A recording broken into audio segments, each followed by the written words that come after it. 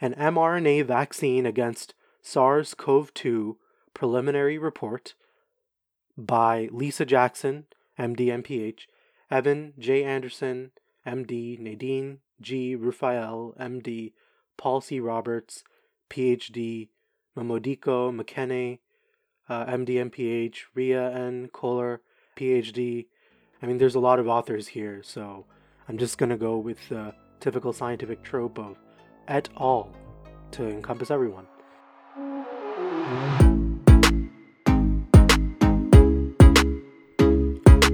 What's up, everyone? I wanted to create an addendum to the podcast of these short clips on research with the objective of not just kind of esoterically talking about scientific literacy, but to perhaps actually engage with real research studies. So, welcome to Citations. My name is Anant Naik. I'm a third-year medical student at the Carle, Illinois College of Medicine at the University of Illinois in Urbana-Champaign. This isn't going to be as regular of episode as the normal weekly ones. By the way, this Sunday I'm going to be putting out a conversation that I had with Dr. Reefsteck, who's an inpatient pediatrician and one of the leaders at Carle Foundation Hospital. And I'll talk about that more kind of towards the end of this sub-podcast. But I really hope to, in this Citations episode, publish and discuss any interesting research that is out there on topics that I think are relevant or newsworthy. So here's how this is going to work. I'm going to go over a paper with you that I haven't read yet. I've skimmed it a little bit, but not really extensively looked at it. And we're going to essentially read it together. I'm going to walk you through how to approach looking at this paper. It's largely going to be uncut, so you might hear some stuttering here and there. And I'm going to do my best to minimally edit this. I want to break down the barriers, ultimately, of scientific papers. I think oftentimes we rely on news outlets to interpret and condense articles and research to us. And the problem this has is that oftentimes news sources can sensationalize what the outcomes of any scientific study would be, and that leaves us disempowered because we don't truly know what is conjecture and what are the true facts of a research study. So by going to the source, we can hopefully try to overcome this barrier and learn science along the way. So let's dive into it. Just as quick background about this paper, this is a paper that was published in November 12th, 2020, so it's still recent. It was published in the New England Journal of Medicine, and it's titled An mRNA Vaccine Against SARS-CoV-2 Preliminary Report by Lisa Jackson, MD, MPH, Evan J. Anderson, MD, Nadine G. Rufael, MD, Paul C. Roberts, PhD, Momodiko McKenney, MD, MPH, Ria N. Kohler, PhD. I mean, there's a lot of authors here, so I'm just going to go with the typical scientific trope of et al. To encompass everyone. So this paper was published to encompass the first phase 1 trial by Moderna. A lot of you asked me to talk about the phase 3 clinical trial, and that paper isn't out yet, but in the interim, I figured I could talk about the phase 1 clinical trial paper. So let's get started with the abstract here. The Severe Acute Respiratory Syndrome Coronavirus 2, or SARS-CoV-2, emerged in late 2019 and spread globally, prompting an international effort to accelerate development of a vaccine. The candidate vaccine, mRNA-1273, encodes the stabilized perfusion SARS-CoV-2 spike protein. So it's an mRNA vaccine, that's what this article tells us. mRNA, if you remember from your high school biology class, is one of the two types of ways individual cells in the body store information. The first is DNA. DNA is essentially permanent in our body. It's how the cell divides the information into two sets and its offspring, how it conveys the blueprints of how the cell is to be recreated. And the mRNA is a way for the nucleus to convey to its machines the blueprint to recreate proteins. So it's more temporary. It's a code that breaks down after it is used. So it's essentially this vaccine injects the mRNA to code for the spike protein on the SARS-CoV-2 virus. Now you've probably seen the spike protein without actually knowing that you're looking at the spike protein. If you looked at a picture of the coronavirus, it's like this giant ball with spikes coming out of it, with little smaller balls on the tip of those spikes, and the spike protein is that spike. So to condense everything I've just said, this vaccine is injecting the temporary blueprint to recreate that spike protein so that our body can then recognize that spike protein when coronavirus actually does attack our body and have a remembered immune response against that spike protein. Let's go to the methods. We conducted a phase 1 dose escalation open label trial, including 45 healthy adults 18 to 55 years of age who received 2 vaccinations 28 days apart with mRNA 1273 in a dose of 25 micrograms, 100 micrograms, or 250 micrograms. There were 15 participants in each dose group. So the way I understand it is it's a phase 1 clinical trial. So let's take a quick detour and talk about phases of clinical trials. So really there's 5 total phases of clinical trials, but it starts with phase 0, so it actually only goes to phase 4. Phase 4 is really the first clinical trial. Okay, this is Future Ananth. I said 4, I really meant phase 0. Phase 0 clinical trial is the first tier of clinical trial. It's done with a very small amount of people, and the goal of the trial is to figure out how the drug, or in this case vaccine, is processed and by the body and how it affects the body. It's always a very small dose given in a phase 0 clinical trial. This is a phase 1 clinical trial. In this case, you're essentially determining the best dosage that works. So in the paper, they say it's a dose escalation trial. So every group receives a slightly higher dose of the vaccine, which is why one group gets 25, another group gets 100 micrograms, and the last group gets 250 micrograms. So that's why they're determining the best dose, and each of the small groups has 15 to 30 patients. In this case, in this trial, has 15. A phase 2 clinical trial is also looking at safety, and is looking to see if the drug works, or the vaccine works. And usually phase 2 clinical trials are usually associated with cancer trials. They're done oftentimes with larger groups of patients. And in this phase, oftentimes new combinations of drugs will be tested. Cancer therapy is very complex and sophisticated. We can talk about that a different time. Instead, they're going to go through a phase 3 clinical trial, which is what Moderna is talking about. So, phase 3 clinical trial compares the new treatment to the standard of care treatment. In this case, standard of care is nothing because we don't have one, but we'll probably get the methods whenever that paper is actually published. These trials are typically randomized, and that usually means that you put patients into different treatment groups. And you need to randomize people because you don't want to introduce any sort of bias into the group. And so you have these randomized groups. So chances are in this case, for the vaccine, they probably used a placebo group. And then you watch the patients over time, make sure you're monitoring for side effects and things like that. And then the last phase, which is the phase 4 clinical trial, occurs after the drug or the treatment has been approved by the FDA. So right now, Moderna is applying for emergency approval by the FDA. So after they get that approval, they'll probably start enrolling patients for their phase 4 clinical trial. And this is when they introduce hundreds of thousands of patients potentially. And you're at this point looking at validating the results of the phase 3 trial because, it's already been approved. So you're essentially you're not expecting to see any new things, tremendously new things, but it's a good step in the process.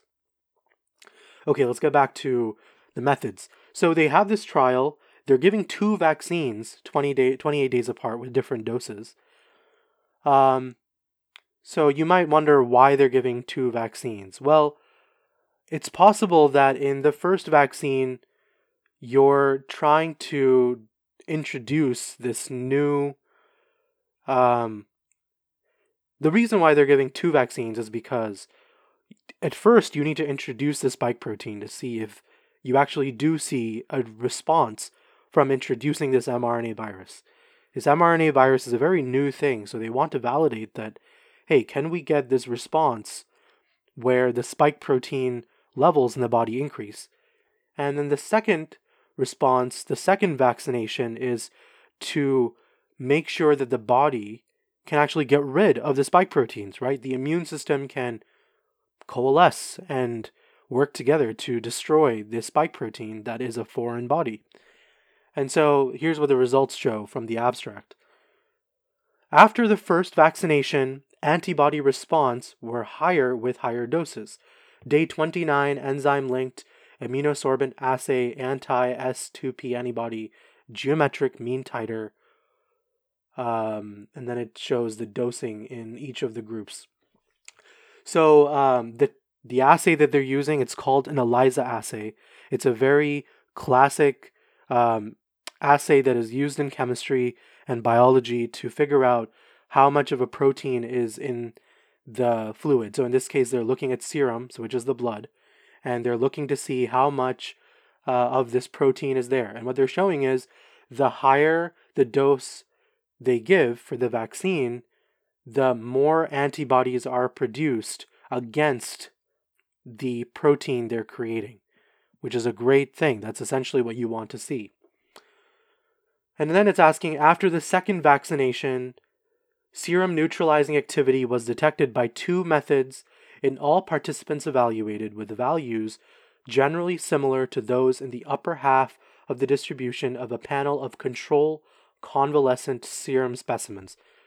So this is a lot of jargon in this sentence, but what it's saying is that after the second vaccine, they're looking to see the antibodies doing their job.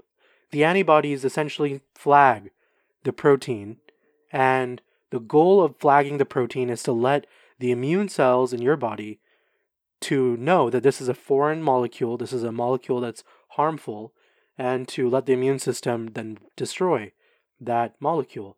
So what they're saying here is that they use 2 different methods to determine if the serum neutralizing activity was detected, which is the ability of your immune system to destroy or to neutralize the antibody, the antigen, which is the protein, which is what the antibody binds to. And it's saying that these values were similar to the control group. So if they took a patient who was part of the control and they looked at their blood and saw how many antibodies were against the spike protein, you would expect very few, obviously, because they're not exposed to the coronavirus spike protein. And so they're saying that in that distribution, the immune system was able to get rid of the protein so well that it was comparable to the control group. So then it says the solicited adverse effects that occurred in more than half the participants included fatigue, chills, headache, myalgia, pain at the injection site. These are very typical symptoms that you would experience from any type of vaccination, so it's not that surprising.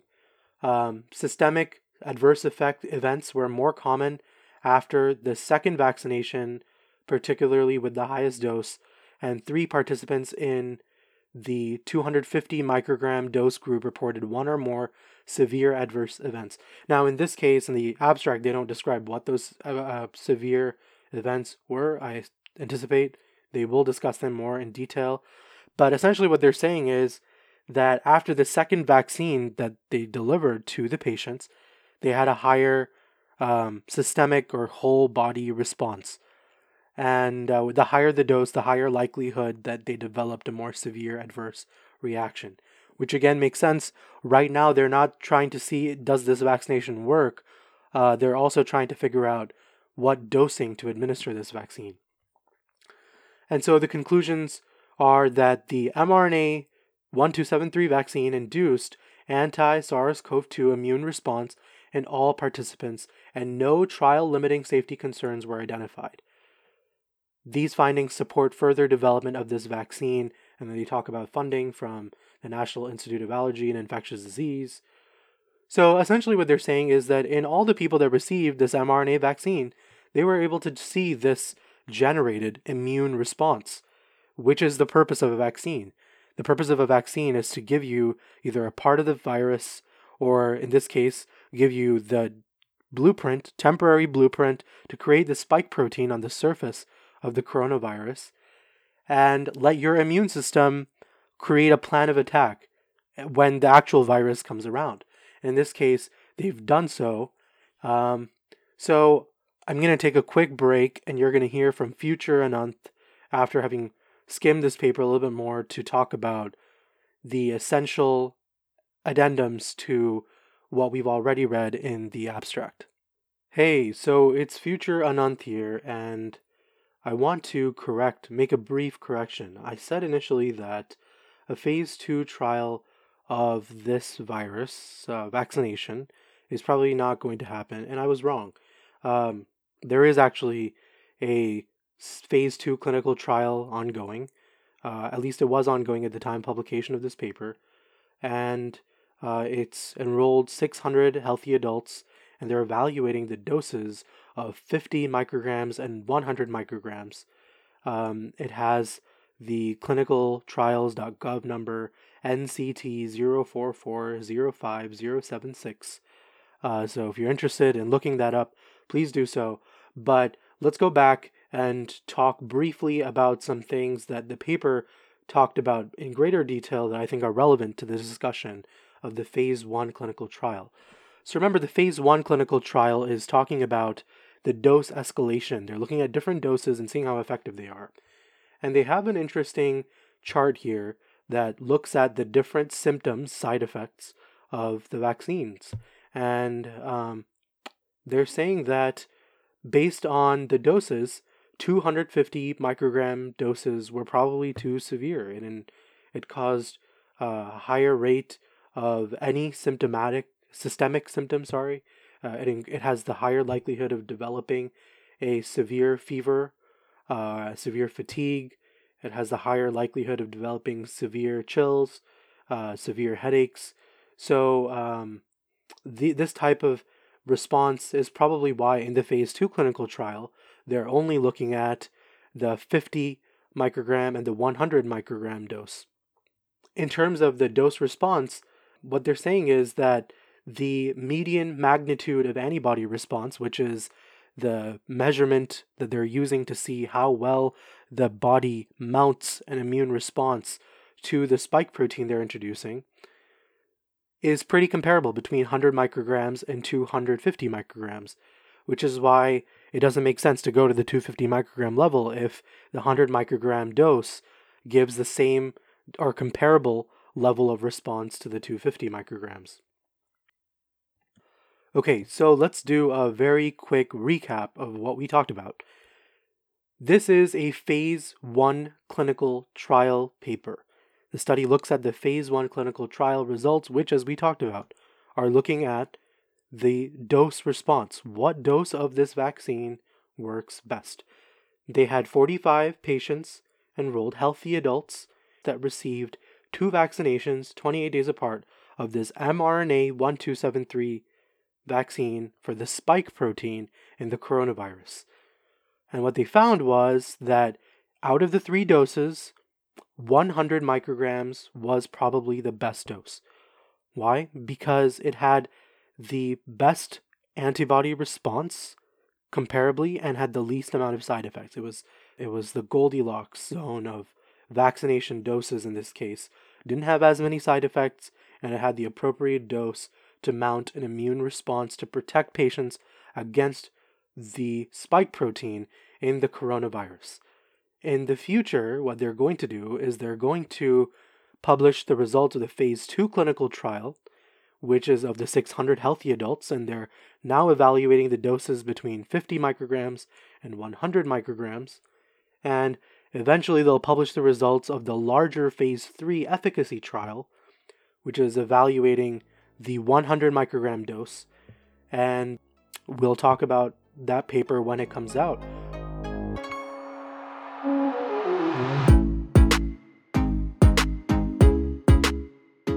Okay, so hopefully you learned some stuff. I know I certainly did. This Sunday, the podcast that I'm going to be publishing is episode 2 of Teaching Science. And that's the main podcast. That's going to be my conversation with Dr. Riefsteck, who's an inpatient pediatrician and one of the leaders at Carle Foundation Hospital. He's dedicated much of his career educating patients, and we talk extensively about COVID-19, his thoughts on the role that doctors play as teachers. Don't forget to follow the page Nike Labs on Instagram or LinkedIn. And if you liked it, please share this podcast with your friends and family. Science literacy is something that really we should all be talking about. It's something that underpins so many of the problems in our community. The ability to engage with content, information, data in a scientifically coherent way. I appreciate your time. Thank you for joining me on this podcast. This is Anant, signing off.